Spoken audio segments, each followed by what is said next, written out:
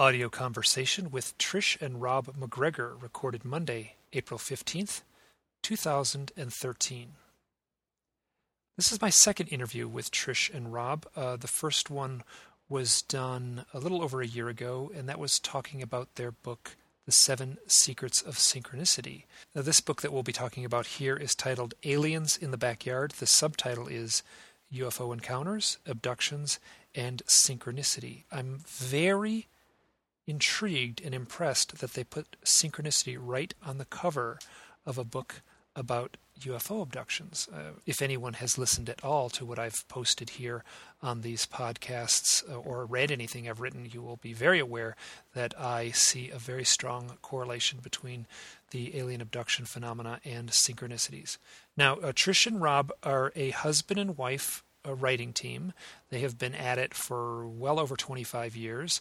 They have a long list of books that they've worked on. They've also done the sort of workaday role of reporter for newspapers. And those skills show through in this book. I have to compliment it. It is very well written and very engaging. And then it's also not a very long book. It's only about 154 pages. And they actually managed to cram in a lot into this rather small book, including things that seem to get ignored in other books, things like the Bermuda Triangle, synchronicities, psychic experiences. There's some references to the occult and how it ties into this overall phenomena. So I have to compliment this little book for being quite thorough in a way for covering the stuff that I'm interested in. And I think you'll hear that in the audio interview. Now, if you want to hear a little bit more from Trish and Rob, I have linked, this is down in the show notes, I have linked another interview. This is with Alejandro Rojas. And I think that's quite a good interview. That'll give you a little bit more foundation on who they are. It feels like I jumped right past that and got right into the meat of this interview. Now, this is a long interview. It clocks in at just about 1 hour and 50 minutes, so almost 2 hours. I feel like there was a lot I could have asked, but I think they would have just been retelling things that showed up in the book. Now, I actually listened to the book on tape. I got it through audible.com. This isn't meant to be a plug, but I thought the person who read the book did a great job, really had a thoughtful, calm voice. And for myself, I just found that a very enjoyable way to drink in this book. If you enjoyed this conversation, I would suggest you also listen to the one I did previously on their book, The 7 Secrets of Synchronicity.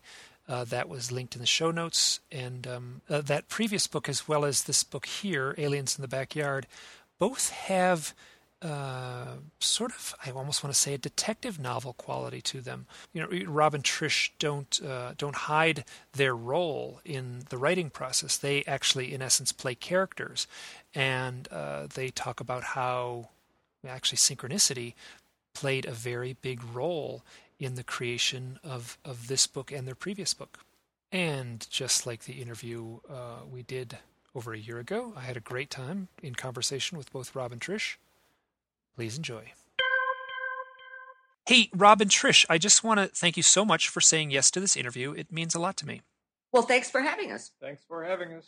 Right now, on my desk, in my hand, I'm holding the book, Aliens in the Backyard, and you are both listed as authors. And then the subtitle is UFOs, Abductions, and Synchronicity. The one question I want to ask is, why did you include the term synchronicity right there on the cover? Probably one of the reasons is we wouldn't have done the book without synchronicity. Synchronicity came into play right from the very start because we've always been interested in the idea of doing a book on UFOs, but it's such a vast field and there's so much knowledge, so many different directions we could never really figure out what approach to take. But then one day we got an interesting email from a man we call Charles Fontaine. And Charles began to unravel his story over a number of weeks to us. And the reason Charles contacted us was a synchronicity. He had an experience in March 28th, 2011. And after that, his life became very chaotic. His whole sense of reality broke down. and he was in a very traumatic situation oftentimes, and just breaking down in tears right in the office. His whole world was falling apart, it seemed. But then synchronicities started happening over and over to him, and it just complicated the matter for him, really, until one day he had a desire to go into a bookstore in Montreal. He lives in Quebec, in rural Quebec, works in Montreal in the aeronautical industry. Went into a bookstore, which is unusual for him because his work involves reading all day long, and so he doesn't really feel like going home and reading books. So he doesn't buy books, doesn't go to bookstores, but he had an urge to go into this bookstore. The only book he picked up was The 7 Secrets of Synchronicity, which happened to be our book on synchronicity. He bought that book and went home, started reading, and read for a while, and then Googled the term synchronicity and UFOs.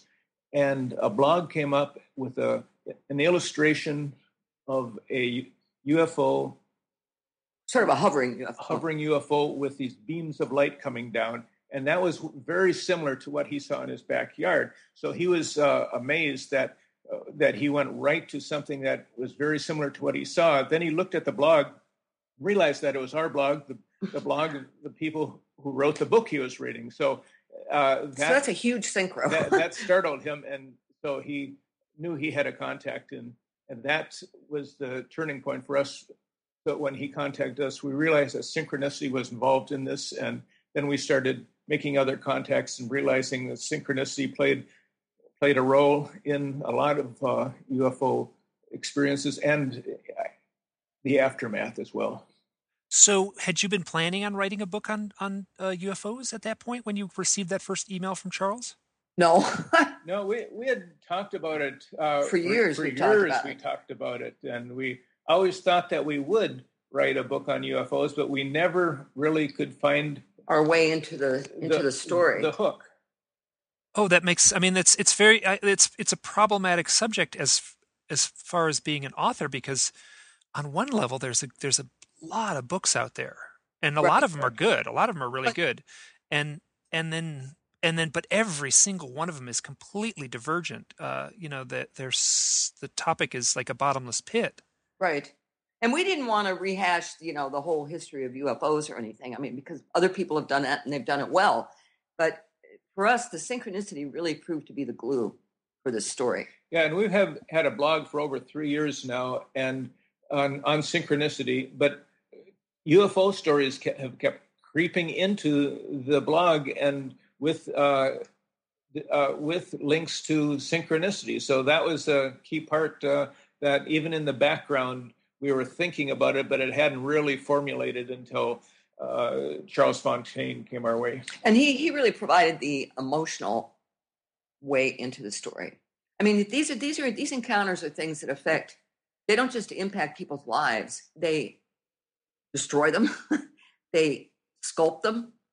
They, it's just it then your whole worldview is turned inside out. Yeah.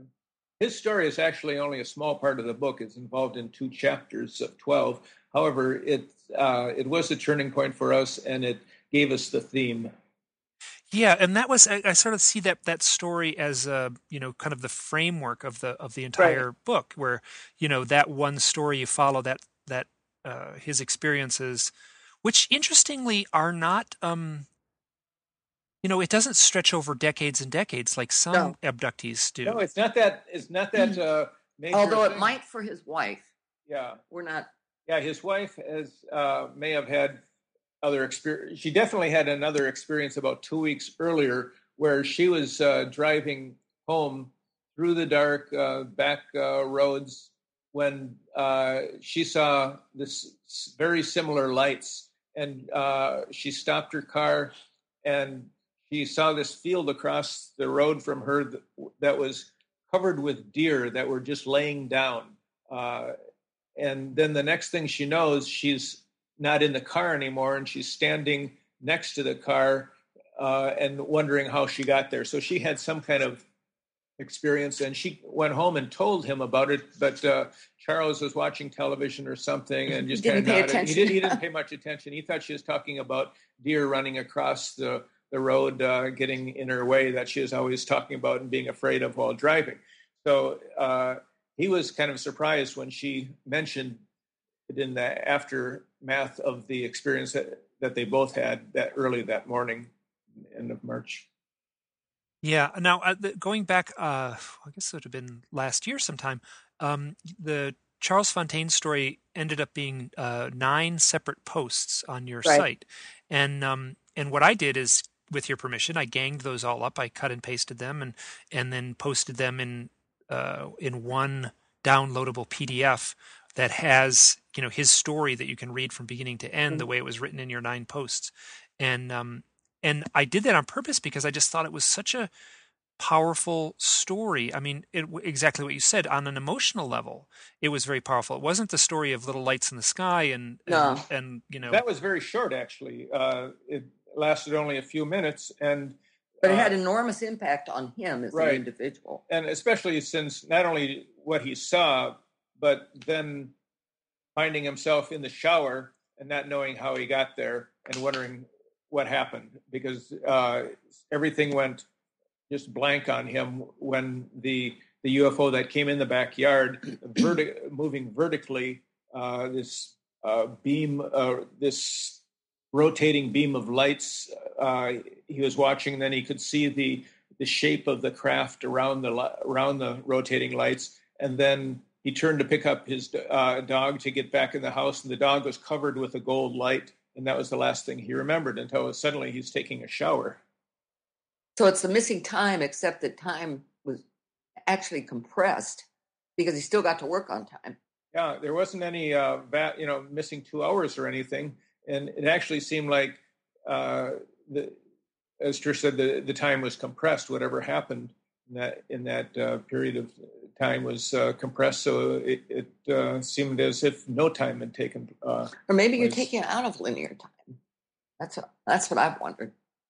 This is very mysterious. Yeah, there is, there's what has happened, and there's a researcher named Joe Montaldo out of New Orleans who's been researching this. Is what is being reported now is less the missing time phenomena that was so prevalent in the 90s, and more this kind of odd, distorted, or looped, or gained time, and some of the stories are so bizarre when you like. I don't think we actually have the capability. We're trapped in this linear timeline. You and I are. We're sort of on the arrow of time, and we're just moving in this one direction, and you can watch it happening on the on the second hand of a clock, and then something is taking place that the UFO occupants, somehow have a mastery of, where it just messes with that in a way that leaves me completely perplexed. So what you're describing is interesting because you're describing a case that happened. This happened in 2011, right? Yes. Yeah. So quite recently, and that is and more the recent stories seem to have this compressed or looped time. Yeah. So, I mean, I've talked to some people who've had very, very strange experiences with this looped time phenomena where they'll have like the memory of the same thing happening over and over and over again. And it doesn't, it doesn't make any logical sense at all. It seems like it's a screen memory. Oh, there's a story. This I'm going to choose not to use his name. He's been very open with it, but there was a fellow who's had a lot of abduction experiences. He was with a girl that he was dating at the time, and they kind of went out to the woods, to basically to smooch under the stars, and she pointed up at the sky, and she said, "Oh, that's the Big Dipper." And he said, "Oh, no, that's the Little Dipper. See, there's the Big Dipper there." And then a few minutes went by, and then she pointed up at the sky and said, "Oh, look, there's the Big Dipper." And he said, "Oh, no, that's the Little Dipper. The Big Dipper's there." Oh, really? Gee. And then it happened like 3 times. And he basically said it was like a little glitch in the tape loop, it was kind of like, when your VCR gets stuck and just kind of like, Right.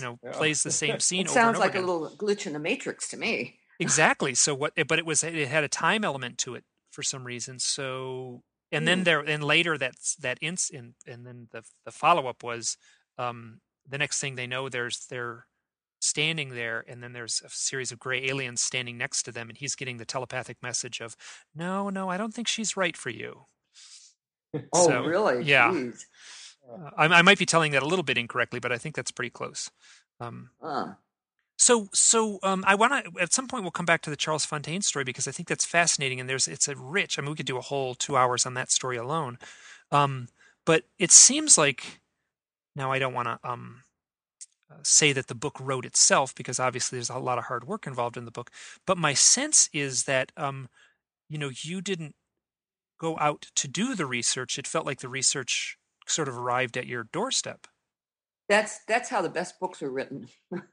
And the blog was a big help, Yeah. too, because we received most of the stories through the blog. There was one exception, Bruce Gernon, the story of the Bermuda Triangle story. He is somebody who contacted me years ago, and because he read an article about me in the West Palm Beach Post that I was a writer, and I can't remember what the article was about. He wanted to tell his story about what happened to him in the Bermuda Triangle, and it turns out he only lives about a mile from us. So we've known him for years, wrote the book called The Fog, and used some of that material, rewrote some of that material for this, and updated the material for this book, because now when we wrote The Fog, he was not too high on talking about UFOs. He didn't want, like a lot of people, doesn't want to appear as a UFO nut and be just dismissed as an idiot.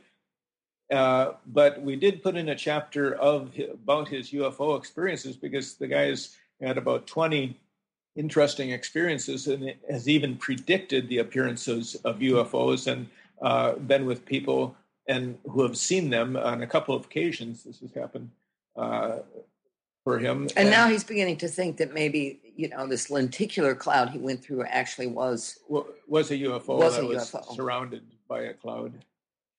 This is fascinating. So he's one of the very few witnesses to, like, the strange Bermuda Triangle anomalies. He has a story about flying a plane, and then there's distorted time, and he ends up at a different spot.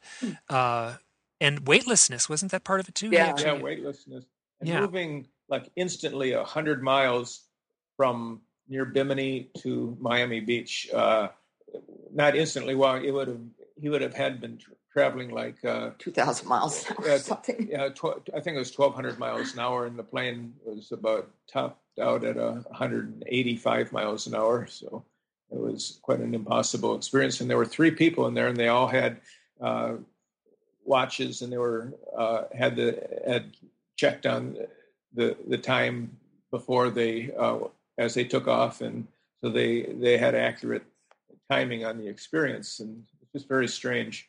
And the cloud actually, scary situation, because the cloud actually chased them, and they were going 185 miles an hour, and the cloud was catching up to them and actually overtook them at one point. And they would bump out of it, and they would capture them again, and they'd jump out of it. And finally, they got away from it. They thought they were safe. And then they saw another cloud exactly like it in front of them, and also shooting out 2 arms on either side. So essentially, it was 2 clouds, one behind, one in front, shooting out arms that were connecting with each other. He tried to go up above it, and he realized that cloud must have gone up to 60,000 feet. He went all the way down, tried to go underneath it, and he realized it was coming right out of the ocean. So they were trapped inside this big donut hole. And they just happened to see a tunnel where 2 of the arms were closing together, and they decided they would try to get through that tunnel. And they went for it. You could see blue sky on the other side. He went into the tunnel, and inside the clouds were rotating counterclockwise and shrinking. The tunnel was shrinking down. By the time he got to the outside of it, it was coming right on the tips of the wings. He got on the outside. There was no blue sky at all. Instead, it was this fog and weightlessness, and all the electronic equipment was scrambled. 2 compasses were spinning in circles. Nothing was working. finally they got contact with the Miami Tower, and the Miami Tower said they couldn't see them. They couldn't see any planes out from Bimini to Miami Beach. And so his father was just freaking out at this point, saying, "What do you mean that we have the top equipment on this plane? This is a new plane. There's no reason that you can't see us out here." And then there was radio silence again for a couple of minutes, and then the tower came back on and said, "There's a plane right over Miami Beach now." And Bruce said, "No, that couldn't be. We're just coming into Bimini." And then he looked down, the clouds break up, and there's Miami Beach underneath them, totally perplexed by what happened. And see, that happened to Bruce in 1970. So this whole experience has really defined most of his adult life. And he didn't even know what the Bermuda Triangle was, because Charles Berlitz's book wouldn't come out for 3 or 4 years. And he just one evening, about 3-4 years later, in the Dick Cavett show, there was an interview, and there was, I can't remember who it was that was being interviewed, but he was explaining the Bermuda Triangle phenomena, and Bruce suddenly knew, that's what happened to me. I've been through the whole experience. And so he knew he had to, I know who it was. It was Valentine? Yeah, Manson Valentine, who is director of the Miami Science Institute at the time. And he knew he had to contact him. And a week later, Valentine called him, and they had he went down to meet him. And Bruce told him his entire story. And Valentine did something very odd. He just kind of, his head dropped down, and it was like he went into trance. He didn't say anything. And Bruce, his wife told Bruce to keep talking.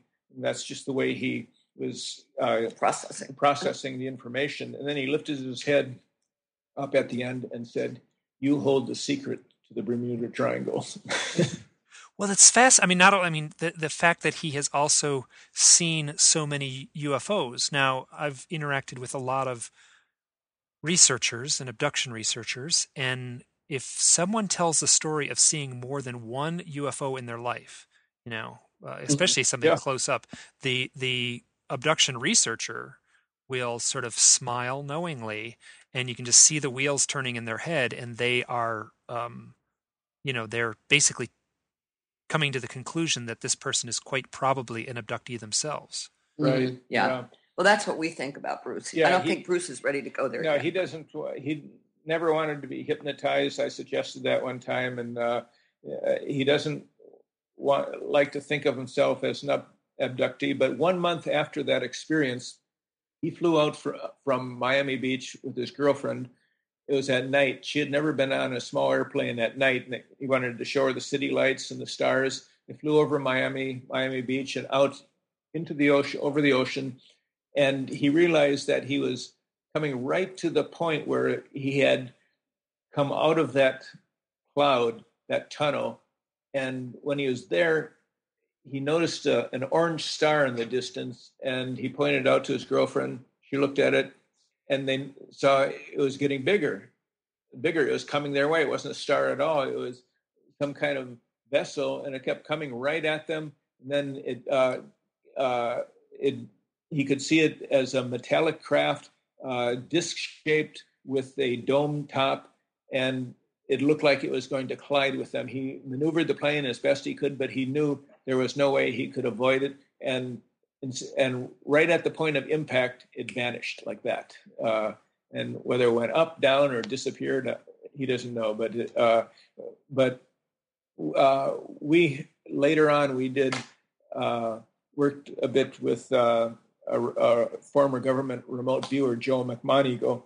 Yes, who I've met very briefly. Army and CIA. You know who Joe is? Oh, yes. Yeah. We put the information about Bruce's experience into an envelope and just put numbers on the envelope. That's all he wanted. He said, "Don't tell me anything about this." His wife chose the numbers. Right. His wife chose the numbers. And so he gives the explanation. He describes the craft and in detail, just as Bruce had done. But then what Bruce didn't do, he said the craft captured the airplane and they were abducted. So that pretty startling, and Bruce still doesn't want to believe that, but that's what he was told through Joe's remote viewing of the experience. Wow. Now, so some researchers and some authors would try to keep a very balanced perspective, and they would not go to a remote viewer to look up this kind of thing. So that's one of the things I want to compliment you about in your book. You're depending on synchronicities. You're looking for clues through remote viewers, as well as there's a story of psychometrist.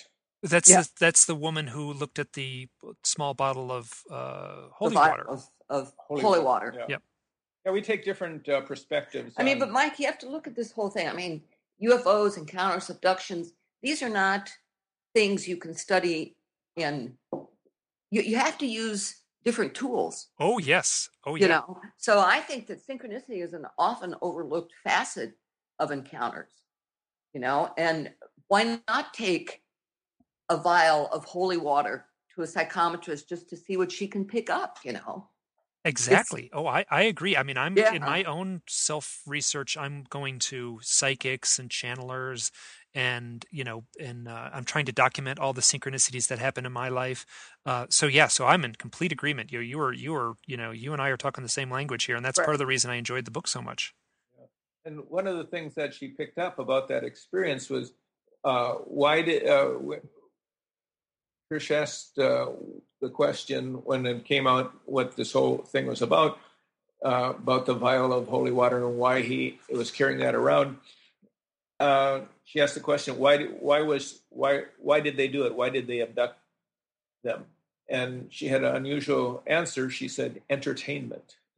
That's what you do on a Saturday night, flying around in a spaceship.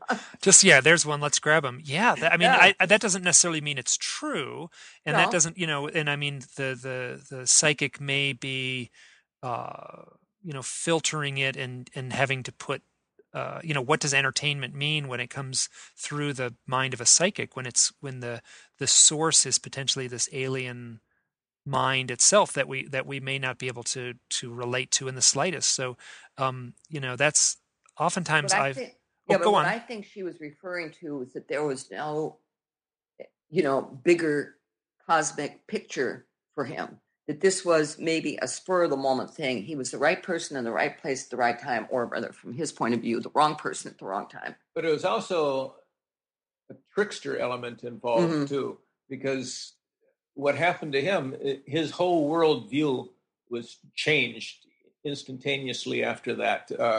And he was never quite the same. And that's the trickster element of, showing you something that you don't believe, because he, and just throwing him in, is in a mental chaos, in a quandary chaos. It was just something that was done in such a way that it just left him at a loss. Now, I'm assuming you're still in contact with Charles.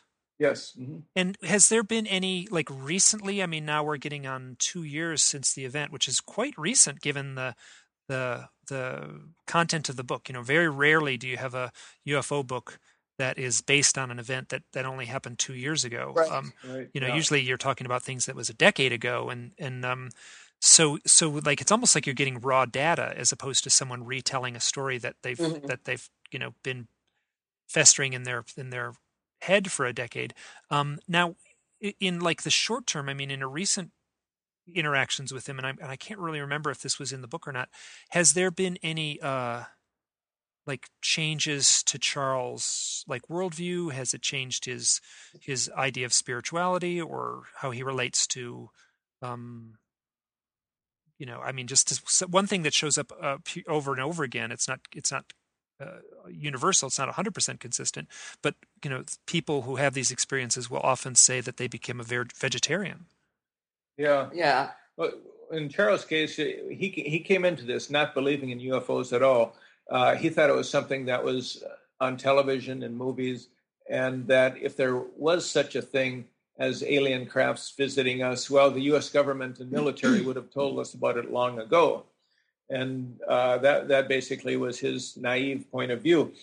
And so this changed everything for him. And what happened with him is that he became a researcher in a sense himself, because he's been investigating and reading and researching everything he can about UFOs ever since, watching videos. And for him, it's more or less find out I'm not the only one that has experienced this, because he felt for a long time he could not talk to anybody. He had this experience that was driving him crazy, but he could not talk to anybody about it except his wife, because he was very frightened of the repercussions that losing his job, and that just his being looked at as a UFO, not a strange person, and he didn't want that.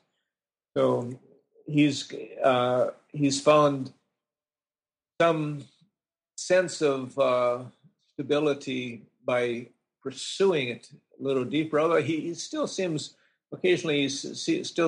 somewhat depressed about the whole situation of what's happened to him, because he just doesn't see much future in his life because of this experience. I'm not sure why. He just is. I guess he's just chronically depressed from it. And now, just coming from my own first person experiences, like I've had my own life events that I've only quite recently. I mean, I'm 50 years old. Actually, I think I'm born the same years as Charles, which is interesting. I looked that up. So I think we're both 50, or within a year or so of each other. And I also have a history of depression in my life, and then I also have these experiences in my life. So I, having talked to a lot of people, that those go hand in hand. Once again, it's not 100%, but it is not uncommon. I mean, in the way it's framed. Oh, I have an interview with Bud Hopkins taped, where he'll talk about the reaction to trauma would be, this is a normal. Anyone who's been involved with trauma, will have some sort of reaction, and a very normal textbook reaction is to have emotional changes, becoming more depressed, becoming more reclusive, becoming more obsessive. And it's interesting that I'm not sure if he's obsessive about researching the phenomena, but just the fact that it sounds like he's taken it very seriously, obviously. Well, some people may be able to experience something like this and just say, okay, I'm not going to think about it. Oh yeah, that denial, and that defines me up until about 6 years ago. Well, I read your blog post about how you came out basically as an abductee. That was fascinating. It was fascinating, and what it was, and it's interesting because what it wasn't the actual event. There was an event that took place March 10th. It wasn't the event but itself. Connecting the lines, right? Yeah, this lines on the map. Should I tell that story right now? Tell it. Yeah, I don't know if so I'll try to make this quick. I'm going to do another interview shortly where I'm going to just focus on that story alone. So this would have been coming back from a UFO conference on March 10th. So just a little bit over a month ago. I live in Idaho, and the conference took place in Phoenix, Arizona. I was driving north. I visited some friends, people I haven't seen in a while, and it was nice to be down in the desert after being up in the winter of Idaho. So sun was going to be setting, and I was what I do, and I've lived out west a long time, and I teach camping, so it's very normal for me to big wide open spaces we have here, and the little dusty roads that are very, very rural and very quiet. You can just pull off on the side of the road and lay down under the stars. I very rarely get a hotel room when I'm traveling, so I'll just sleep out under the stars, and I love it.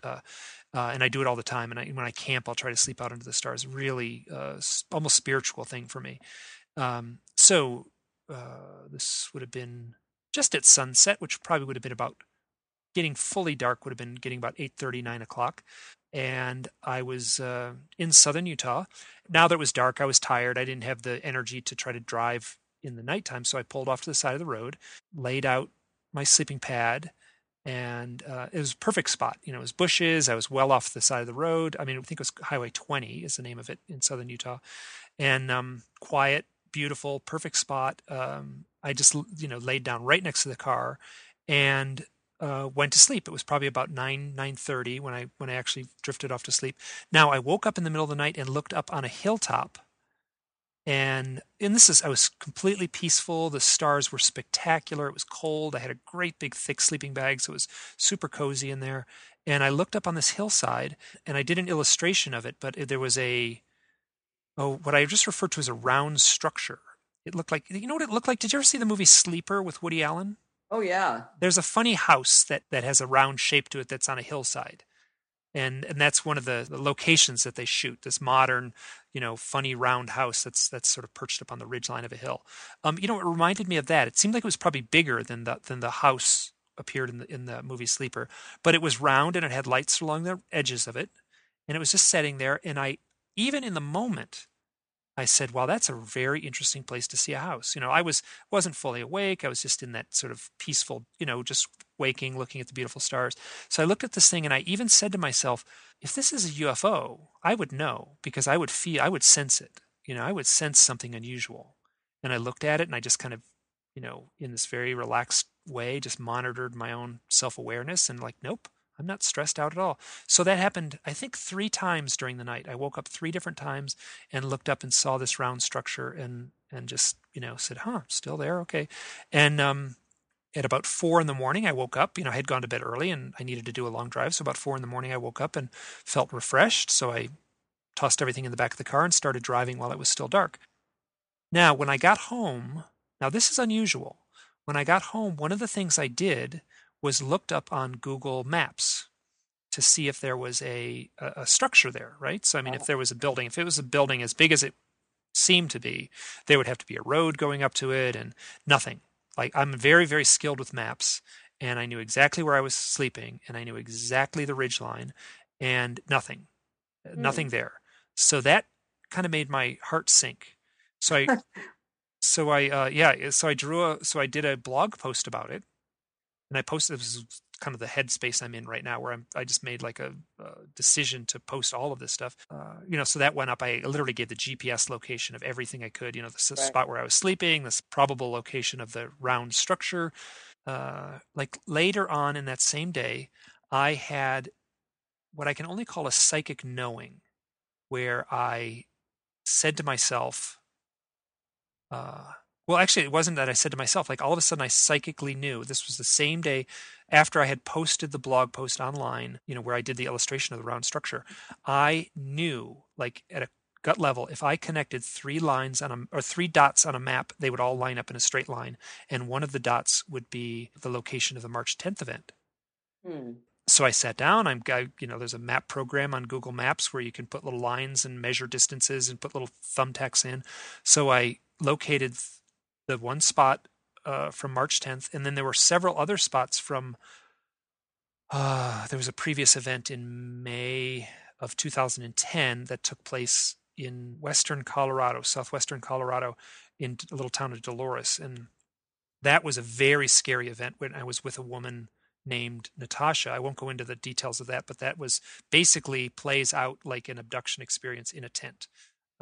We both felt profound fear. I woke up the next morning with a weird scratch. I remember being floated out of the tent, basically through the roof of the tent. So anyway, so it was all the telltale signs except no UFO and no memory of actually being on a craft. I did remember being in a white realm. So that happened to me in May of 2010. And Did it feel like you were awake or sleeping, dreaming? It is very tough to say. We were definitely awake when we had this terrifying experience. And then, that lasted for maybe 10 minutes. We both woke up out of a sound sleep screaming. Both of us just woke up screaming. Yeah. And the only way I can describe the fear we were experiencing is synthetic fear. That's a term that I've shared with other people who've had these experiences, and they nod kind of knowingly, like, "Oh, that's a good way to describe it." It felt artificial. It felt like fear that didn't have any. Like I sleep in a tent all the time. It's very normal for me. If a grizzly bear had ripped through the side of the tent and put its jaws around my throat, I don't think I would have been as scared as I was that moment for nothing. nothing that we could perceive. So we were scared for maybe 10 minutes, and then poof, I'm going to snap my fingers. We were both asleep. Oh. And then the next thing I knew, I felt like I was floating out of the tent. There's more to the story, but to tell it properly would take an hour, so I won't do that now. But and then so now I have a line on the map, right? And I've got 2 points, nice straight line. And then I went to this other spot on the map and then put a marker on using the map program, and that was a location right along the Burr Trail Road, which is kind of a famous dirt road that goes through some of the wilderness areas of southern Utah. And Natasha and I slept out there while on a road trip while driving back from the UFO conference, and that would have been in 2011. So I think that would have been in early March 2011. Beautiful night. She had come from Germany. She had not gotten used to our time. She was still jet lagged and didn't have the sleep cycle, didn't match. So she kind of woke up in the middle of the night and she kind of said, like, I can't go to sleep. I'm antsy. And I said, take a walk around. We were on this beautiful spot. It was, you could see for miles in every direction, and, millions of stars and completely, desolate, empty area. So she walked around, and then she got to a spot and she saw a little orb floating. And she walked up to this orb, and it flashed. It went poof. It lit up like an old time photographer's flash bulb. And then she came back to me and said, "I just saw this orb. We got to get out of here." And I went, "Okay." And now this is one interesting detail here. When I was laying there waiting for her to come back from this walk, I was listening to a great horned owl hooting. So I have all these owl synchronicities, and so I was laying there listening to an owl, at the same time she was seeing this orb, so there's this odd little mystical element to the story. So that line in the map, these line up exactly in a straight line. I know exactly where all 3 events took place. You can zoom in using a map program and get get that line 1 pixel thick. And I mean, it seems like it lands to the millimeter on all 3 of these sites. This line is 231 miles long. Wow. Yes. So the probability is it just doesn't exist that these 3 events could line up like that. Now, you can read the blog post I created, and you can hear it in my voice. Like, well, this is interesting, but I'm not sure what it means, and that about the one seeing the round structure. But I have to say that this map thing was a confirmation for me in a way that I've never really had, and I just couldn't deny anymore these elusive experiences, and I just had to come out and say I do avoid the term UFO abductee, and I kind of dance around it. And I think I say that in the post where I basically declare myself an experiencer, I think I say that I am someone who's intertwined with the UFO reality. Yeah, that's fascinating. Your experience in the tent where you both woke up and sat up at the same time screaming reminded me of an experience that Trish and I had in the Dominican Republic, except we weren't terrorized, we weren't fearful at all. It was a different kind of energy. We were sleeping. We had gone to sleep about 10:30 or so, and about 11 o'clock. Oh no! Just let me interrupt. Were you in a hotel room or were you in a tent? Yeah, we were. No, it was like an apartment. Yeah, okay. We were in a 2-room apartment.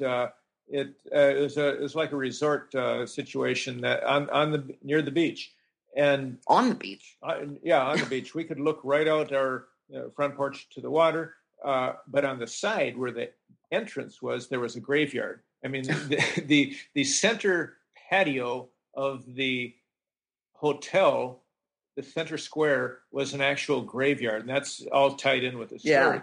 So we were, in fact, we had moved to that apartment from another one where we looked right out the front porch onto the graveyard, and our daughter, who was about 10 or 11 years old, was just freaked out by that.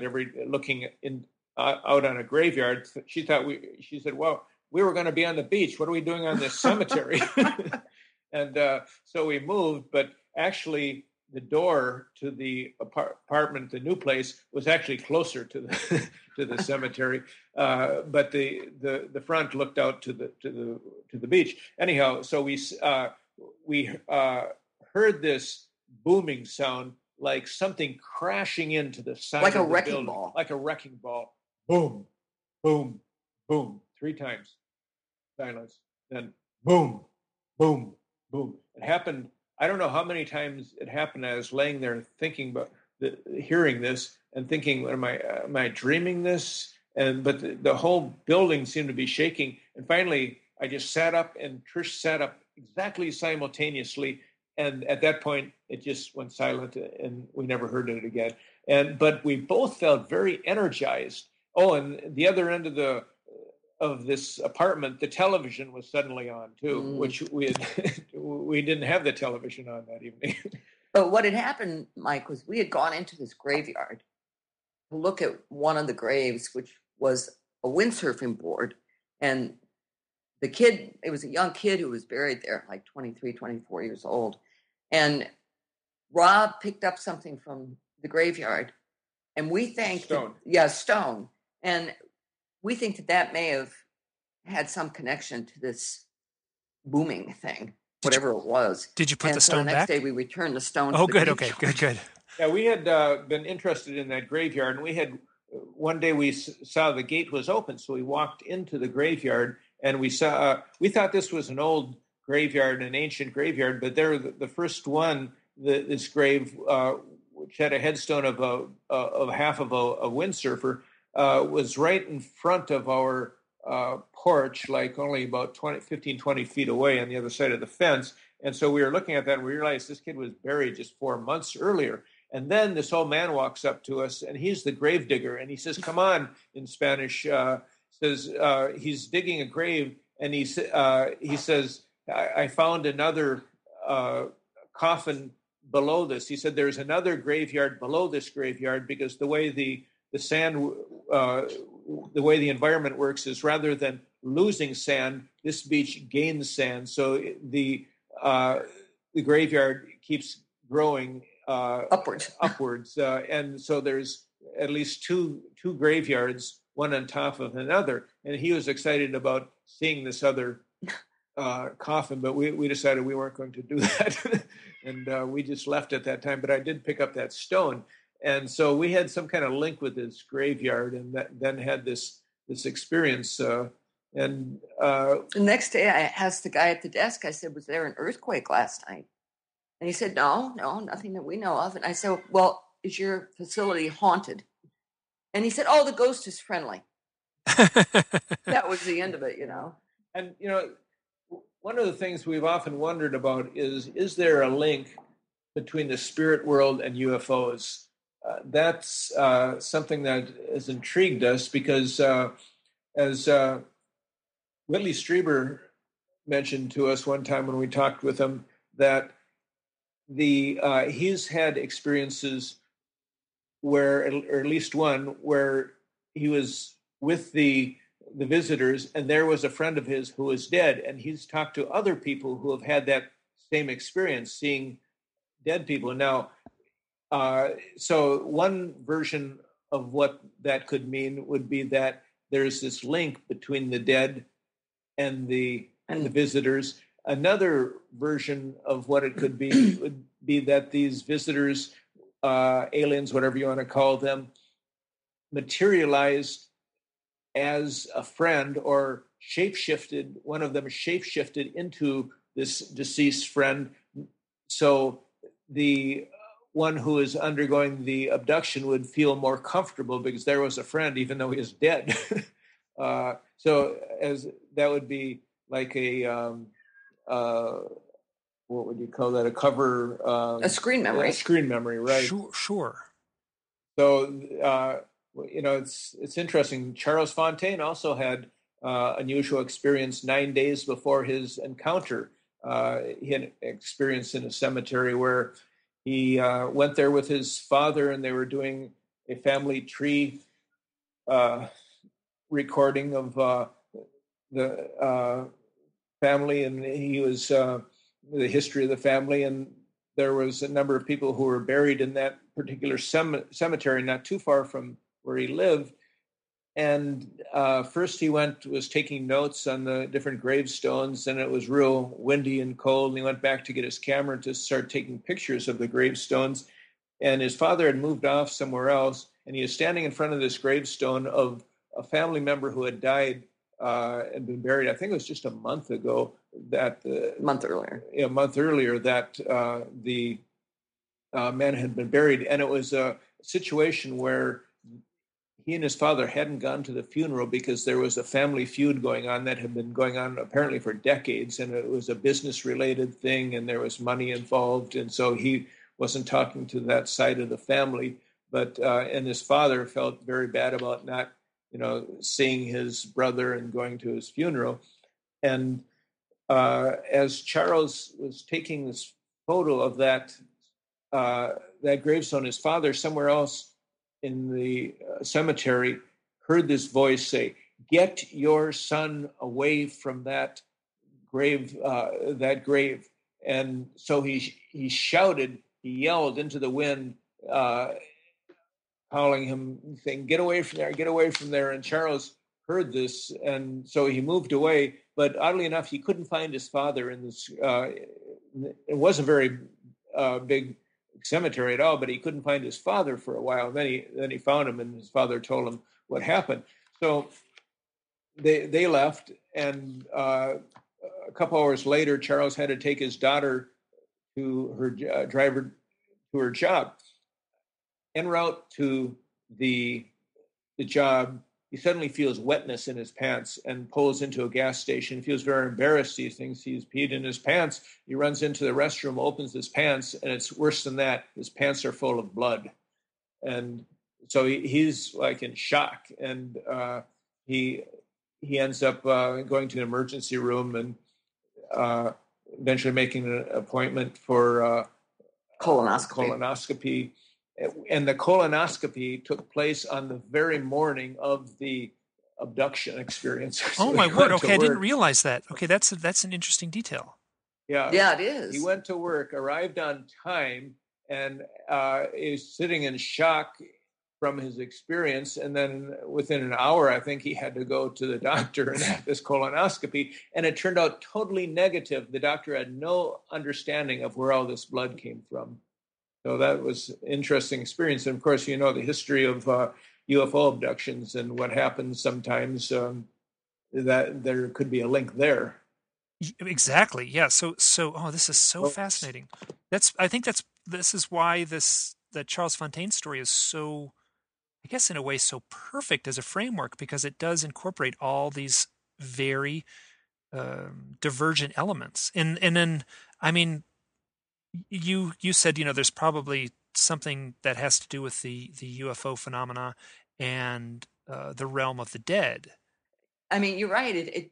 Charles' story does encompass a lot of different elements, and yet the actual experience was brief.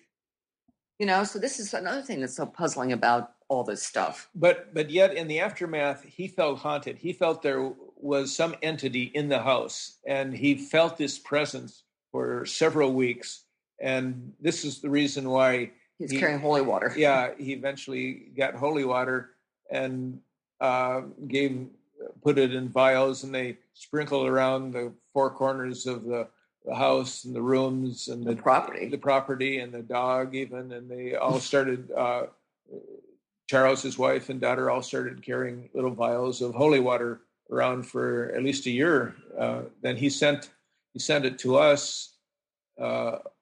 Vial, and that's what we took to the psychometrist. Now the holy water, did he find a benefit from that? Did things improve? Well, he's Catholic, so I think holy water is a really powerful symbol for Catholics. Sure, yeah.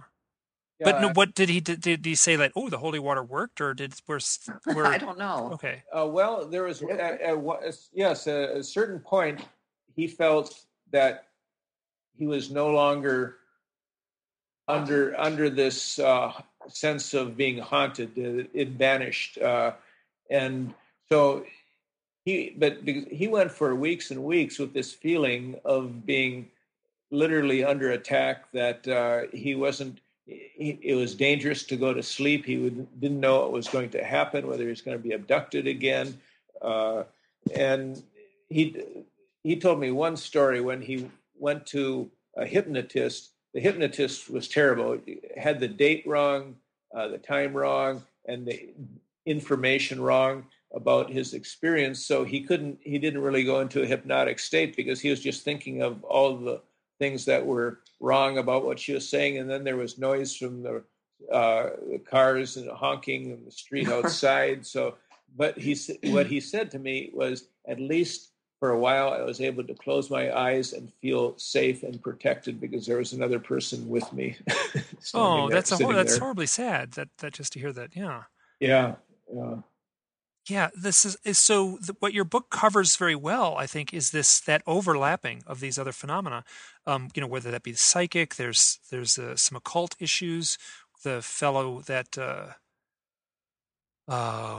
was the husband of the woman who had interacted with Bud Hopkins. That odd thing. Yeah.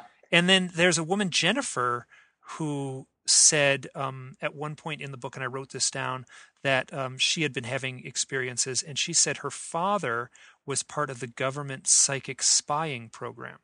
Yeah, I asked her for more details on that, and she never provided any. But I thought that was, I think there's a whole other element there. On a military base or military bases. And she's married to a service guy now, so they live on a base. And she sees this connection with the military being very strong, and so did Connie Cannon, another one of our one of the main people, the four main people that we write about in the book, and Connie was one of them. And she had a dramatic experience on a base. What's the name of that base? In Warner Robins. Warner Robins Air Force Base, where she's driving a car, moving from Atlanta to St. Augustine, Florida. On I-75, interstate. Anyway, she was driving like a Regency Oldsmobile sedan with a V8 engine, so a really big, powerful car. And she and her youngest son were in that car, and they were following the moving van that her husband and other two sons were in. And suddenly, she wasn't on I-75 anymore. She found herself on this grid of roads that had nothing on them, no buildings, nothing. And then the next thing she knows, she and her son are on their knees on a tarmac, sobbing hysterically, while several military men are holding guns to their heads, and there are three graves behind them. And overhead, there's some craft flying around with helicopters. Helicopter and the disc-shaped craft hovering above. Right. And this one guy threatened her, this one military guy, if you ever blank, you'll never see your family again. Well, she was really confused about what was he talking about, Why would the military be so concerned about what she might or might not do? Oh, she was also hysterical. So suddenly she and John are back in their car. She doesn't have any memory of getting back into it. They're driving on the same grid of roads again. And she finally reaches what she thought was a convenience store. But you don't have convenience stores on bases. You have commissaries, not places that sell cigarettes and beer and lotto tickets. So anyway, she goes inside and she tells the clerk that she had gotten lost off I-75 and how could she get back on the interstate? And that's when the clerk said, "Oh, you're on Warner Robins Air Force Base and you have to leave the same way you got in." And Connie said, "Well, I didn't come in through a gate." Finally, she somehow got out of there by following whatever directions this woman gave her. And finally, 3 hours later, I guess it was 3 hours later, she pulls in 3 hours after her husband and two sons had pulled into their new home in St. Augustine. And she and her son were just too out of it to even explain what they'd experienced. They didn't know what they'd experienced. Yeah. It's the military overlapping with this phenomena is something that leaves me completely perplexed because is it a projection or screen memory? Some sort of screen? Yeah. She ended up 18 miles off the interstate. That's how far Warner Robins is from I-75. And she's in this big sedan. What's that really about? Is what perplexes me about all this is what does it tell us about the nature of reality? None of us know. And also this link between humans and aliens and involved with abductions comes up over and over again. Connie had another experience where there's a former astronaut is in a craft with her, and it was somebody that she knew from work she had done earlier. And so it's a very dreamlike situation, yet she felt it very real, that it wasn't a dream at all, that she had experienced this. And Whitley Strieber, when he received these implants, he said it was a human that put those implants in him, not an alien. So it's very fascinating about all these connections. Whether was it actually a gray that had shapeshifted into the form of a human, and if they can do that, are they walking among us too? I mean, it's fascinating. Exactly. And, or, there's all these elements of, the hybridization program, Right. Could it be, what you're seeing there is, or, is it a hybrid that has just, been genetically perfected in a way that makes that one being indistinguishable from a normal human? Or, and I've also heard this, is that, oftentimes the UFO occupants are described as being completely human. They don't have any differences at all. They could just completely walk down the street and not be any different from us in the slightest. Yeah.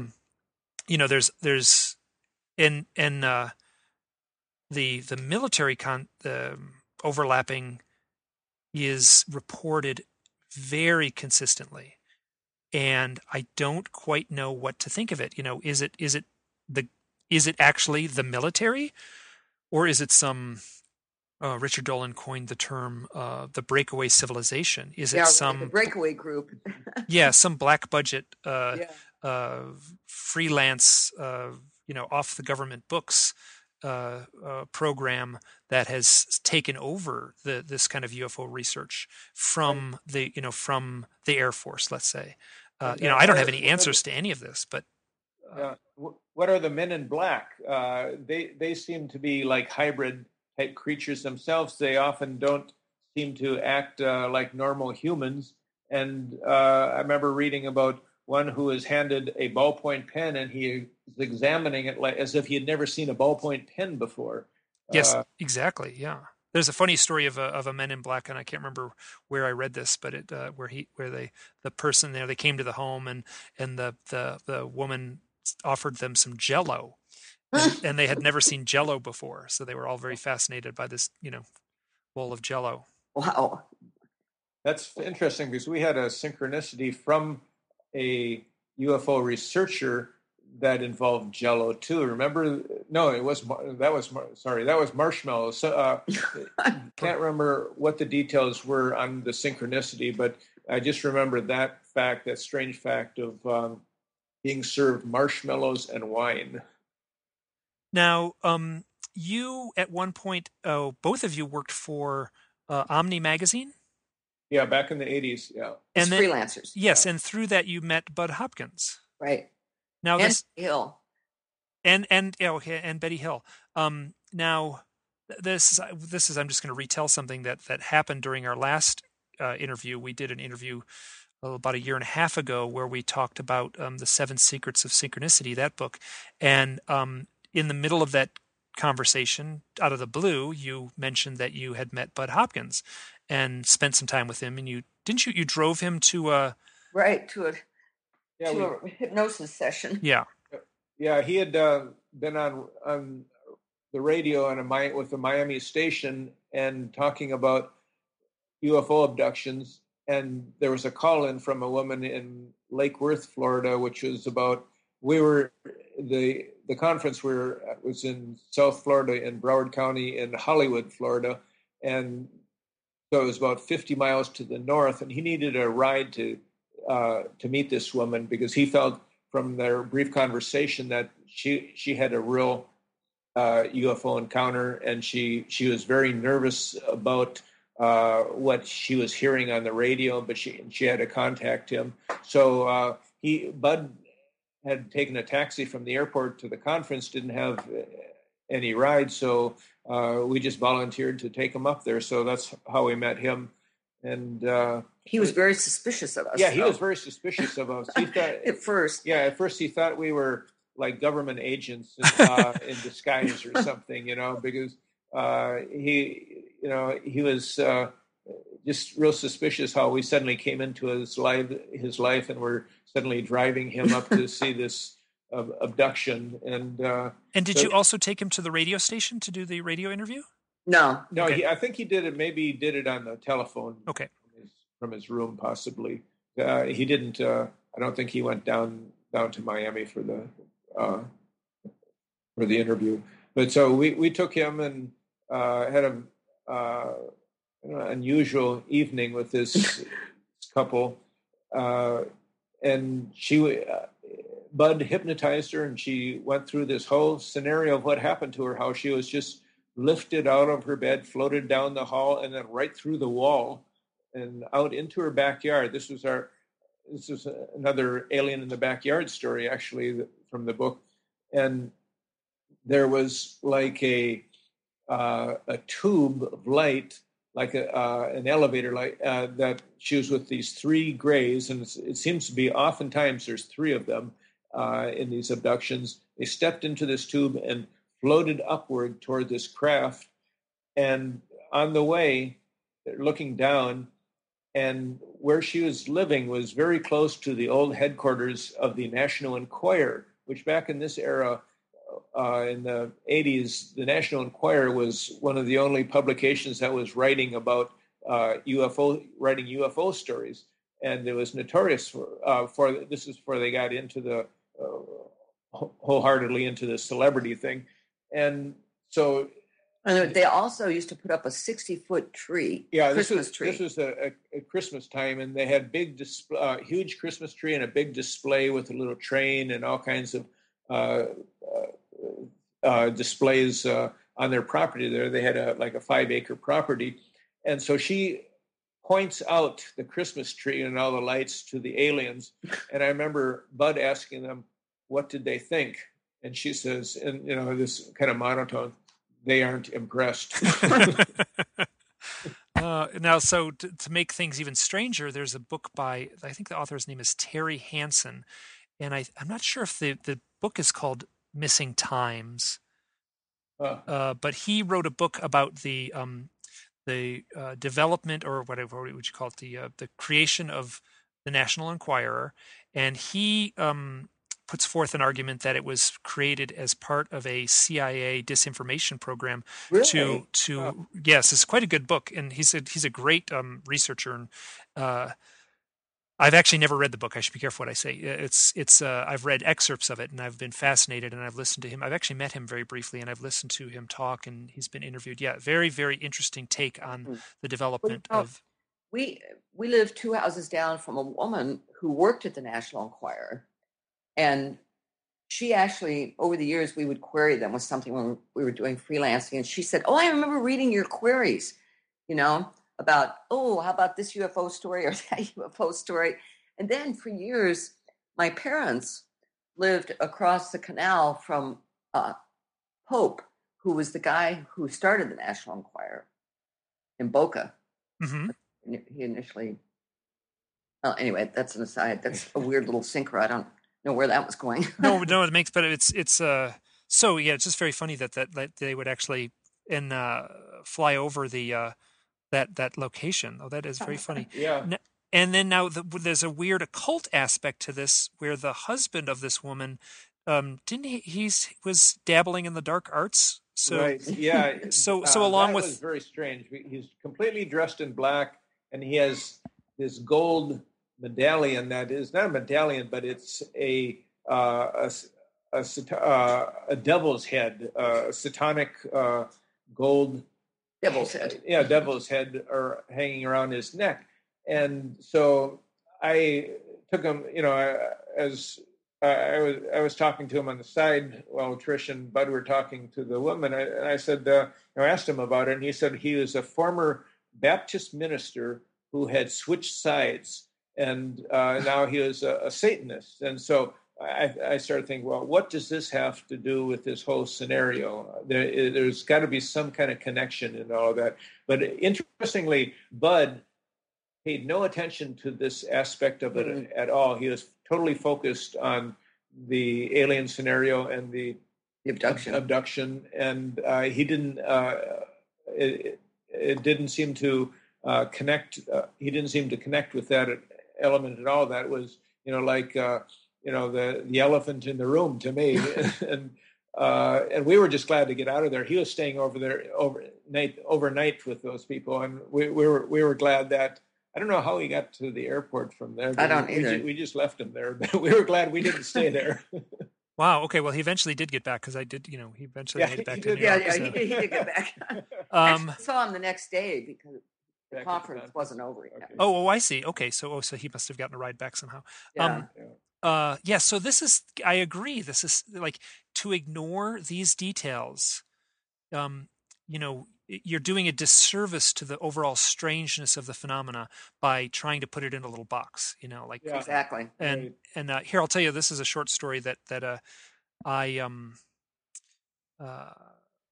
have experienced this odd displacement sensation a few times in my life, and each time it's related to some sort of unusual event, including actually seeing aliens in my backyard at one point. Actually, it would have been the front yard technically. Now, this sensation, this feeling is a little bit hard to define. So how do you define a mood, right? But it felt weirdly quiet, like strangely like a wide angle. You know how when like in the 60s when they wanted to do a little, like someone had taken LSD in a movie and then they wanted to recreate the LSD thing, they would just put on the super wide angle lens and then it had that kind of feel to it. So it was a little bit dreamlike, but not a dream.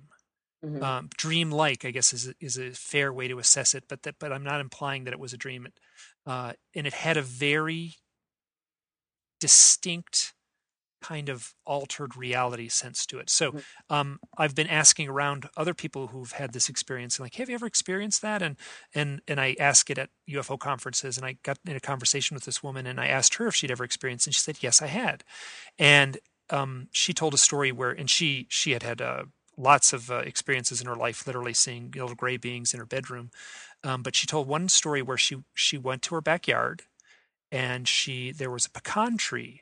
So she picked some pecans and she was going to take them back into the kitchen, and she turned around and started to walk away from the tree. But then she turned around to face the tree, and she said she felt that exact odd, distorted sensation that I had been describing. The next thing she knows, she's sitting in the kitchen and some hours have gone by. And she doesn't know what happened. Oh, that's weird. Yes. So now the question I asked her, which I'm glad I asked her, was, why did you turn around to face the tree again?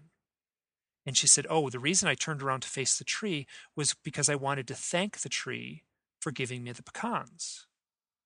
Oh, interesting. Now, that one little small detail adds like a sort of more mystical depth to the overall story. And so I just, as I immerse myself into this and dig deeper, I don't know whether I call myself a researcher sometimes. I don't know whether that's true or not, but I just find that it's really important to not ignore these details, like these little peripheral things that would be so easy to dismiss. The husband with the devil, with the devil necklace, living in the house of the woman who's having these anomalous experiences. That to me, I don't know what the connection is, but my very real sense is that there is a connection, as if through, I'm assuming the way you say it, he would probably be performing some sort of ritual that may be nothing more than lighting a candle or something, but that ritual may have opened a doorway or ushered in these experiences in a way that I guess we could only speculate and guess what had happened. At the very minimum, it just shows how the whole aspect of high strangeness is often involved in these always involved encounters. I mean, we had a weird experience, Mike, where Rob and Bruce were going to be on the History Channel. So we flew to the island of Andros, where Bruce's trip had actually started. And the History Channel was going to, for UFO hunters, they were going to film them. Okay, so we wanted to get on to the base, which is called Autek, because it's often linked with, it's called the Underwater Area 51 or 52. And the UFO hunter guys, we went to the base, they wouldn't let us on. And they had written to the AUTEC people like for months requesting an interview with the commander of the base and a tour.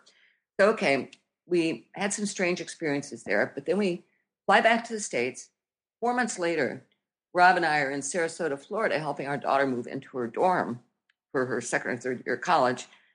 And so we decided that night we were going to kick back and go to a bar and listen to some music. And it was a really neat outdoor place. They had some 60s music on, but it was jammed. It was a Friday night, and the only seats we could find were at a high top table with another couple. So we asked, do you mind if we sit with you? No, they didn't care. It turned out the man was the former commander of AUTEC. Now, what are the odds? Yeah, he had just retired. He just retired. He was there. He was there. He was the commander. He was the one who wasn't responding to. They didn't reject the History Channel's request for an interview. They just didn't respond at all, and that's what they typically do because it's a closed base. And even if you could get onto the base, and some people can get onto the base if you know somebody who works there, but even then, you just get a basic tour. Basic tour that doesn't really show you anything of any depth of what's going on there. And so it was very interesting just to sit there. He's drinking these martinis with his girlfriend and saying, "Oh, you got to try this martini. This is great." And and we're talking UFOs with him, and he's fascinated by our whole trip there and our experience there, and he's really listening. But then we say, well, "Tell us about the UFOs." And he says, "There's nothing related to UFOs on this base. This is about the underwater testing and evaluation of weapons." Right, exactly. Basically, torpedoes. They're testing torpedoes. And when was the last time the United States fired a torpedo in an act of war? It was. We checked on that. It's the Korean War. So they're spending millions and millions of dollars every year on some aspect of the military that hasn't taken place for like 70 years. And so, there's other things, obviously, other things going on. There's some kind of sonar work they're doing. And but just being, the synchronicity that we just happened to walk into this bar, and the guy at the table, the only table that's left is Commander Richard. Right. And so they could also be having something to do with USOs rather than UFOs, unidentified submerged objects. So, and we did come up with some stories for the book of a couple of civilian people who worked for AUTEC and had experiences related to both UFOs and these underwater USOs, underwater objects. Oh, were those in the book? Yeah. Okay. I'm just drawing a blank right now on that particular part. So, wow. I've read a lot of books on synchronicity. I've dug into it a lot, and it's hard to come up with a answer to how to integrate that. My only, one is just to pay attention. Mm-hmm. And then the other, there's a fellow who wrote a book called, I think you were actually, you had a chapter in it you may have called The Sync Book. Oh, yeah, Alan right. Green. Yes, we did. Yeah.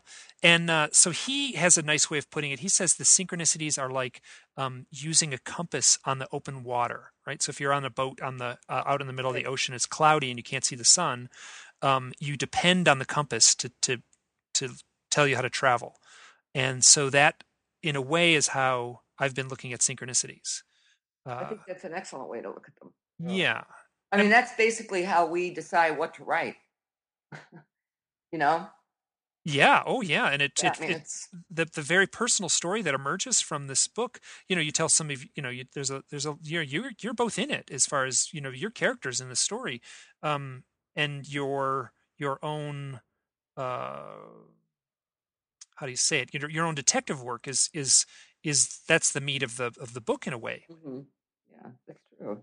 I hadn't thought of that way, but it's we try to make it personal and very accessible for readers. That was and. I don't like reading books where there's a lot of research in that, but you don't really get the feel for the author himself or herself of what their own experiences are. They keep themselves in the background, and I think it's important for the reader to know where the writers are coming from. Exactly. Yeah. That was part of what made Communion so compelling. Oh, absolutely. And it's interesting because there are a lot of books, and I've got a lot of them on my bookshelves here surrounding me from where I'm sitting here, and where they are written by, a first person abductee is writing the book. And oftentimes the writing, they're not very skilled writers. They're not very engaging writers, but they're writing from such a place of passion that that the book ends up being very engrossing. You can really get absorbed in these books, even though, they're not very skillfully written. That said, Whitley is one of the examples of a very well written book on a first person experience, and there aren't many. Oh, he's an extraordinary writer, and I think that's really what made Communion. Yes, and it's interesting because on one level, I also think that's what makes Whitley, in a way, such an easy target for people who want to dismiss him. Yep, I think so too. Because he was a fiction writer before he wrote Communion. Yes, and the stories come across as, they're so elegantly written, that they don't come across as, in essence, witness testimony, sort of the way like a roughly written book was. And I also want to say that your book is, you're both professional writers. You've got a long list of books that you've written, and I think that really helped. It was really great. It's a very sparse book in the sense it's not very thick, and sparse in the sense that, it doesn't seem like there's much fluff in there. And I have to say I really enjoyed it. Well, good. Yeah. We enjoyed writing this book. We had a lot of weird synchronicities, like we were saying, connected with this book. And what about afterwards? After the publication? Has the synchronicities continued? Because some of the more resonant posts that I've done online, I know that I'm onto something when there's like follow-up synchronicities connected to those posts. Mm-hmm. Yeah. No, we've had a number of synchronicities happen in the aftermath of this publication. We've been trying to come up with an idea, not an idea, but a hook for a second book. The Front Yard, Aliens in the Front Yard. We may be there. We're not sure yet. We have to follow the synchros. Yeah.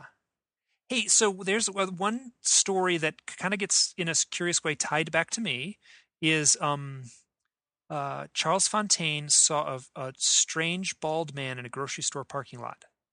Right. And then I got an email from you, this would have been sometime last year, where he had obviously connected with you and said, I saw a picture of the guy that I saw in the parking lot, and I saw it on this blog called Hidden Experience. There's a picture of the same guy. Huh. And I'm not sure which one of you sent it to me, but the picture is very interesting because the picture is of a author and researcher named Mac Tonys. Right. Oh, right. Okay. Yeah, and he died in 2009 at the age of 34, tragically. And I was actually pretty close with him. Him and I we had never met, but we would talk on the phone a lot, and we exchanged a million emails. So I met him in 2007, and then so I knew him right around 2 years. So it really crushed me when I got the news of his death. But the description that Charles gives of this man in the parking lot does not match the personality of Mac at all. Mac was as sweet and soft-spoken as he could possibly be, and so there's a very eerie story. Could you just tell that story of the events in the grocery store parking lot? Yeah, what, about a year after? Yeah, this was some months after his, maybe more than a year after his encounter. He had been shopping in the supermarket, and he parked behind it, and he was sitting in his car looking through the receipt looking for something when he noticed through the rearview mirror this figure coming in his direction this man who was dressed very oddly in like tight pants that looked like the kind that baseball players wear or wore, that were kind of high in the about up to the mid calves, striped, and he had very, very skinny ankles, kind of a large head, and he was walking like an insect, is how he described it, or a character, an insect in a cartoon, just his legs lifting up high on either side as he is moving forward, and he is carrying probably 25 or so, a couple dozen bags for groceries, the kind you use over and over again. And if he's so, one of the things that didn't make sense to Charles is if this guy is going grocery shopping, there's no way he was going to be able to fill those bags and carry those bags home. And so the whole situation was filled with high strangeness right from the start. And the man comes around the side. He first thinks this must be somebody who is handicapped, mentally retarded. The man comes around the side of the vehicle, and Charles starts to get a bit worried about what's going on, and starts the engine. And the man goes to the front, and so he doesn't want to frighten him, but he wants to get out of there. And so he starts moving slowly forward, and then the man comes right towards him and starts making all these noises. He's talking to him, but in the strangest language. He has no idea what language it was, and it was just very high-pitched sounds he was making. And so he had no idea what was going on. And then he starts moving forward and finally gets away from him. And when he looks in the rearview mirror, the man is still back there yelling at him. And it's just very, very odd experience.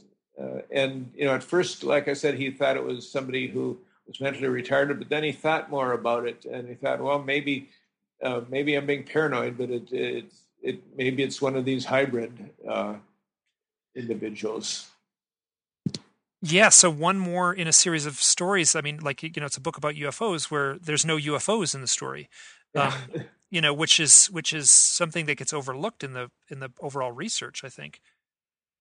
Yeah, I think you're right. People are so MUFON is so interested in little lights in the sky, and then, if you shared that story with a MUFON investigator, I don't know if they would even have a way to put it in their overall reporting.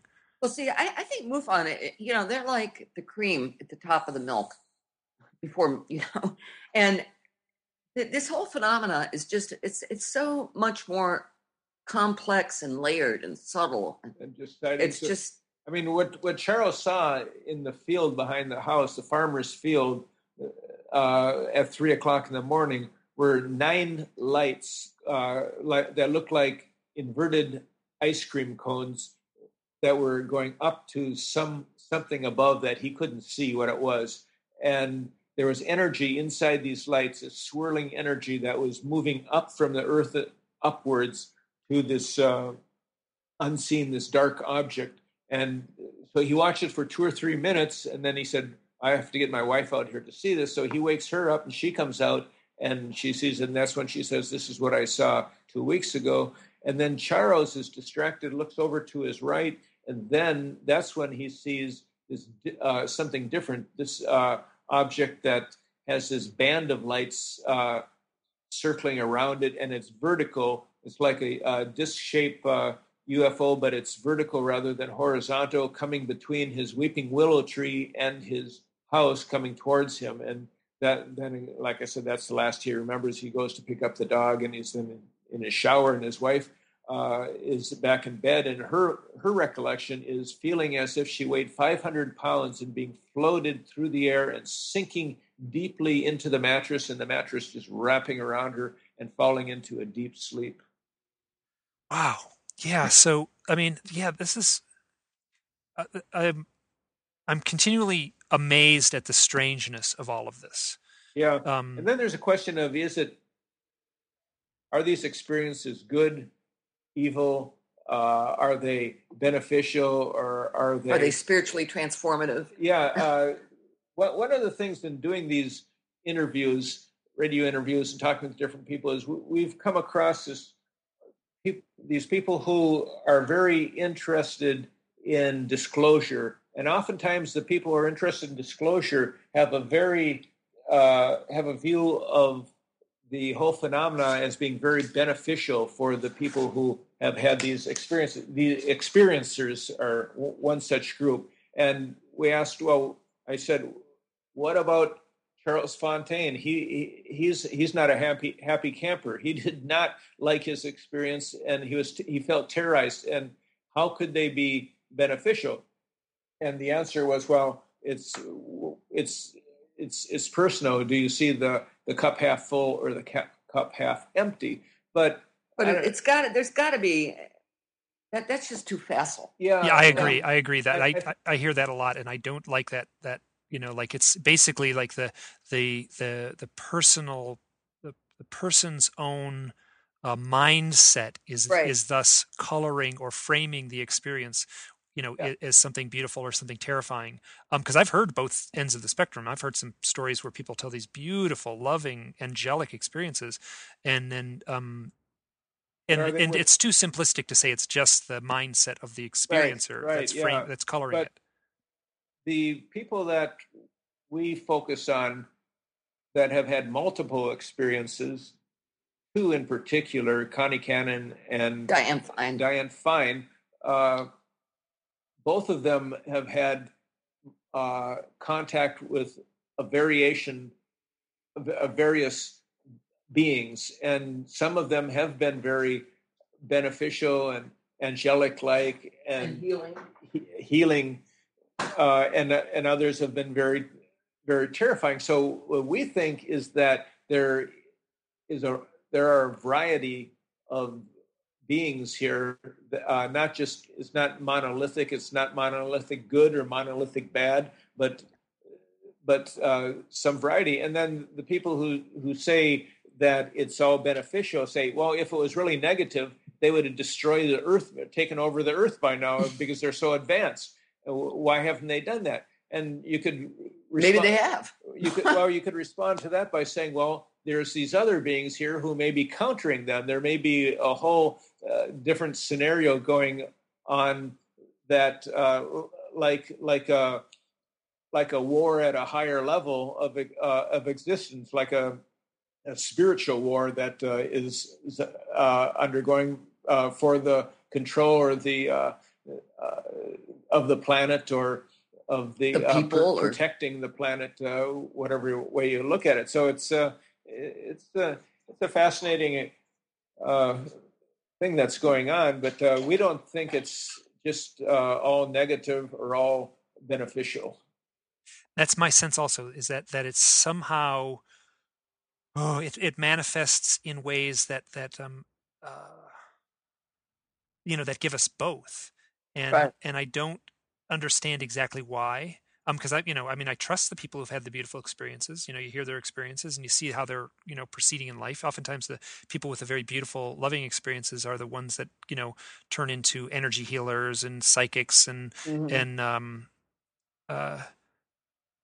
now what would be interesting is to follow. I mean, obviously I don't think you'll lose touch with Charles, but just to, my guess is that as time goes on, and hopefully he's doing some work where he can allow this to integrate in a way that's beneficial to him. My guess is that as the years go by, or the months, maybe if it happens quickly, his outlook would change. He'll have a more spiritual outlook, because that is also one of the things that I'm seeing over and over again. It's that this the trauma, the shock of the event will usher in, the term spiritual awakening is as good a term as any. Right. Yeah, I'm not sure that's really happening with Charles yet. And it may not happen, but it is certainly something that I've seen as a pattern where people will say, and one of the funny things that's happened is, now I just see reality different. I see nature as something different. I see, I trust universal love more than I did, before. So that sounds all kind of candy coated and simplistic, but it is very much a pattern of Right. what goes down. Yeah, we've heard experiences where people are actually shown different scenes of the environmental destruction of Earth, of what humans are doing to it, and what will happen eventually if we continue on this path, and very much of an environmental scenario. And is that really what their message is to us? I mean, that seems to be one message that has that been, crops up. That crops up, and it has been for decades appearing. So. Yes, as well as nuclear proliferation shows up also, and they often appear at nuclear facilities as well. The sightings, actually. Sure, and yeah, and one of the things that is interesting, because those discussions of when people share the story of seeing, they'll talk about, like, they'll see it as a movie, like, basically, here, look at the screen, and then they'll show a movie of environmental degradation and global catastrophes related to the ecosystem in upheaval. But what they'll say is that it's more than a movie. It's almost like they're drawn in, and they can smell and they can see. It's like a virtual reality movie that just sucks them in. And then when the movie's over, the UFO occupants are, in a way, monitoring their reaction. So it almost seems like, on one level, it's like, they want to see our reaction to scenes of global destruction, in a way, like, how can these people be in such denial, is kind of the way I'm getting it. Like a psychologist would do a test and look for, show scenes purposely, that would purposely create a reaction, and then try to monitor that reaction, and try to test that reaction, or try to make note of that reaction.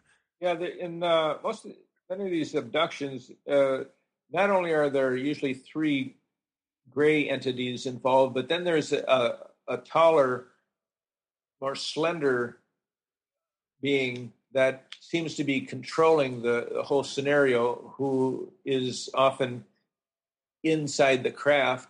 And one of the things this being does at certain points is moving in very close to the person's personal space, with their head right next to their head, like they're looking inside the person.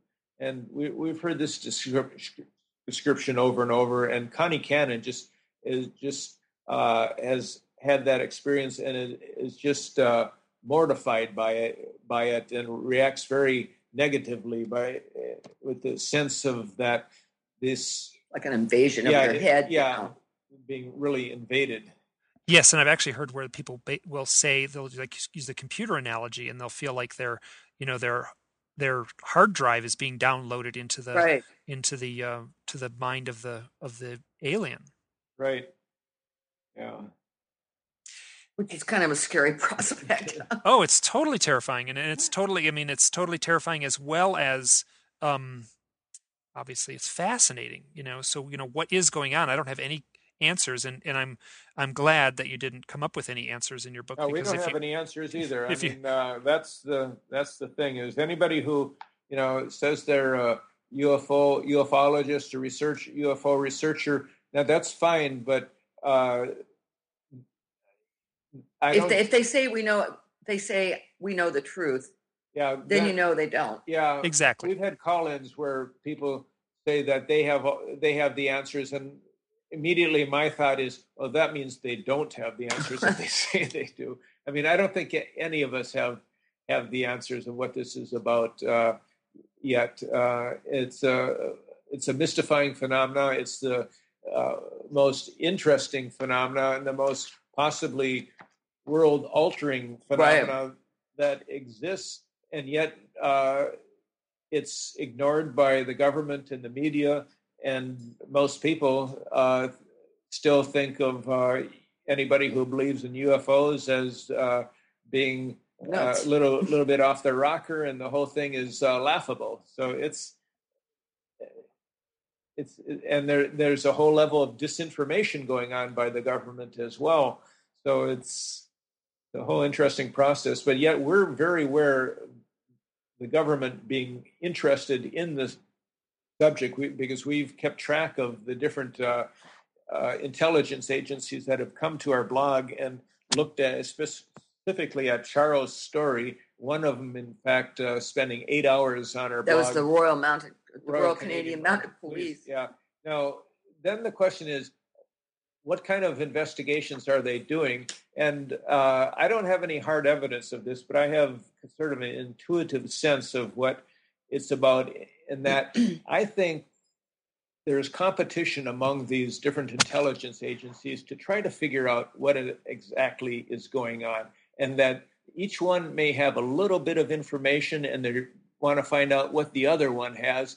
And as you mentioned earlier, the source of the information of the people who have the knowledge of what has been going on has probably been outsourced, and maybe it's been outsourced for maybe 30, 40 years at least, and that there's some non-governmental group involved. And most of the people in government, when they say they don't know what's going on, like presidents and people in the head of the CIA, they're probably correct that they don't know what's going on. Maybe they did at one time in the past, but the people now probably don't have that much knowledge more than the average person. But there are people out there that do know more than the rest of us. That's my assessment. And that's as good of, I mean, that's my sense too. And the same thing. It's like a sort of a gut feeling, just the way that everything seems to be outsourced at this point. Yeah, exactly. And then it would, if there was involved in the government, then a congressman could just say, like, well, let's have a congressional investigation. We'll have congressional oversight, and we'll just, subpoena these people. And so if they're outside the bounds of the government, you can't bring them in front of a congressional committee. Exactly. Hey, we've been at it for, it's actually 2 hours now since I gave you a call. How you holding? It's been fun, Mike. Good. Yeah. So,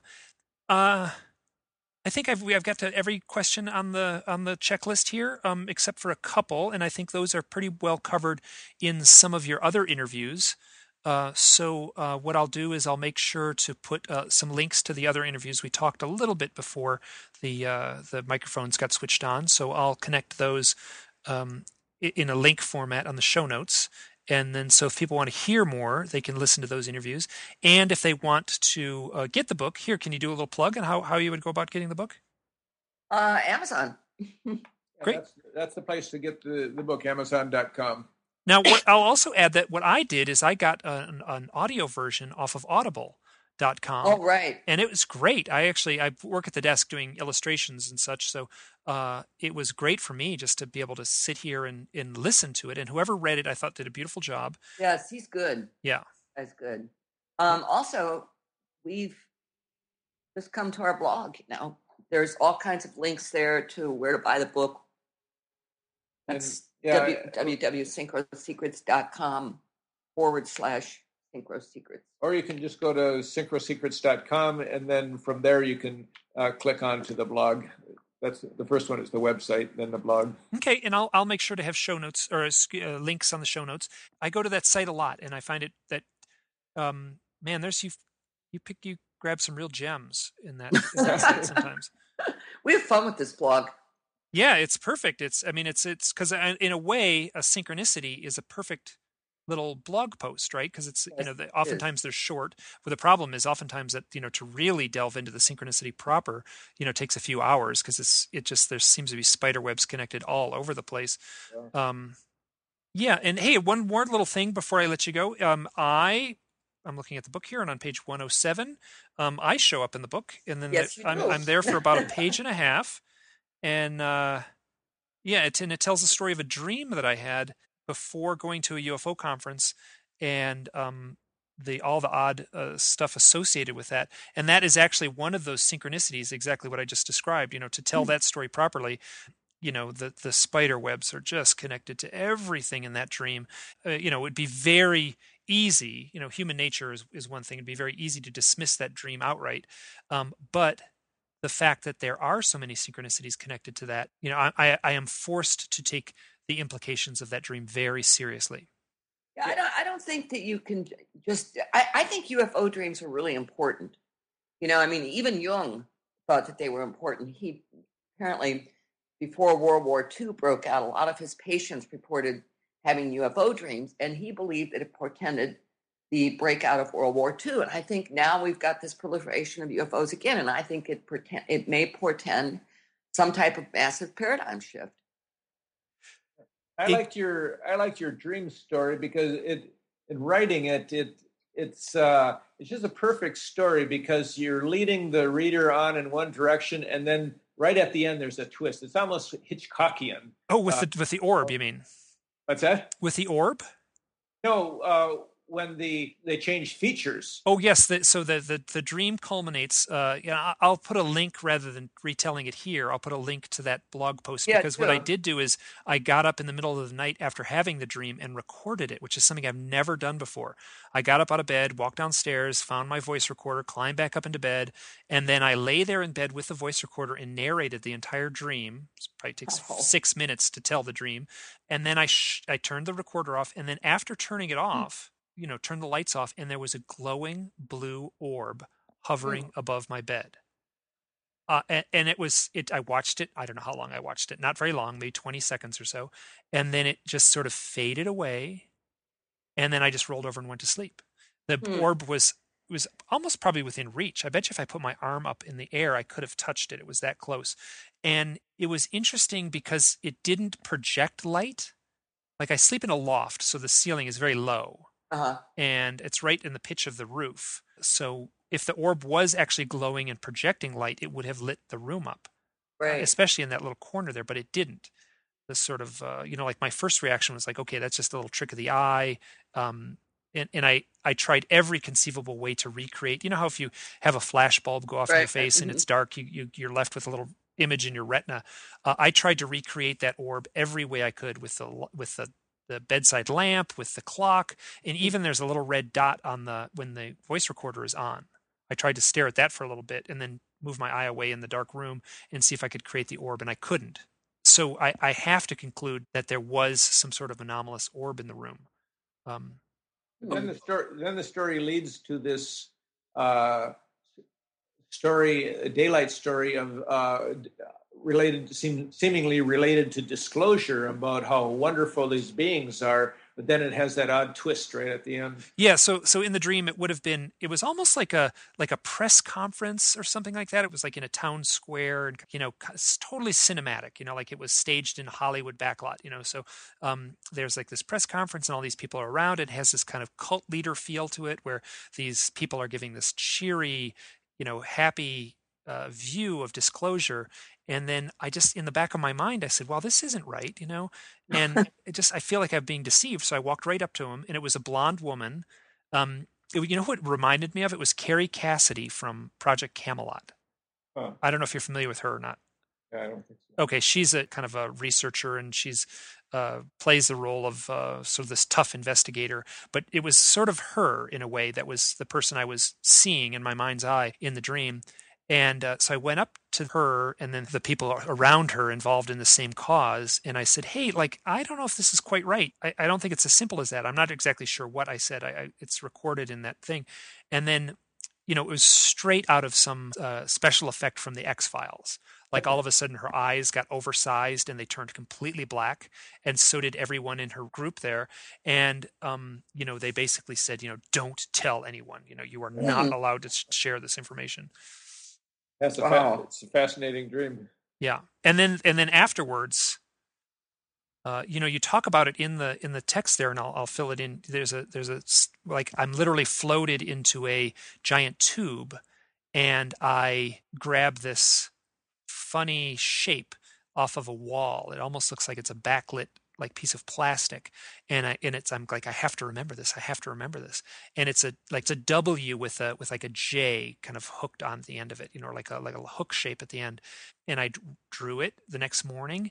And later, like 2 days later, I was in Sedona, and for some reason, again synchronistically, we bump into this character. I was traveling with Natasha, the same woman I was talking about earlier, and we bump into this fellow, super charming guy. He's an astrologer, and he's a Kabbalist, and he lives in Sedona, and he's just like the perfect Sedona character. And he needed a ride to the UFO conference, and we're like, hey, we're going, you hop in with us. So we had lunch with him that day, and I said, hey, listen, let me, you know about symbology and stuff. And he says, sure. And his name was Joseph Mark, Marc, his last name. So I said, I drew this image, this on a cocktail napkin, literally, this W with a hook at the end. And I said, do you have any idea what this image means, this symbol means? Because I had it in a very profound dream just 2 nights ago. And he looked at it, and he takes the cocktail napkin, and he flips it upside down, and he goes, well, it's my initials, JM. Wow. Oh my God. So, and then it was a, very sweet interaction. There was no, like, I basically wanted the clouds to part and to have like universal knowledge of all that's hidden to be imparted into my, deepest psyche. That didn't happen. But still, that's an impressive synchro. Oh yeah. That one kind of blew my mind. And, the fact that he was such a mystical character to begin with, so it was like meeting this, sort of like, At Merlin. Exactly. Interesting. Hey, thanks so much. Well, thank you, Mike. It's always a pleasure to talk to you. Oh, great. And yeah, I was actually looking forward to this one, and I wanted to, I have done something that I will put it out to podcasters all over the world. Never do this. Don't interview someone unless you've read their book. I've made that mistake, and it proves to be very embarrassing. So, that's true. Yeah. Okay. Good point. Well, thank you. Sure. I'll give you a heads up when this is online, and it should be in a day or so. Okay, good. Appreciate that, Mike. Okay, bye now. Okay. Bye now. Hi, this is Mike. I am chiming in after the editing process here. I just did a little bit of back and forth emailing with Trish, and what I want to do is put a short excerpt lifted from the audiobook that was read by a professional reader, and it sounds great, and I just wanted to include a short snippet from that, just because the stories in the book are very engaging and really, well, in a way, they're typical of the overall, how to say it, the overall UFO experience. That meaning they are very weird. And there was one in particular I wanted to share. If I get the okay from the publisher, I'll tack it on here at the end. If you've made it this far, thank you so much. Bye now.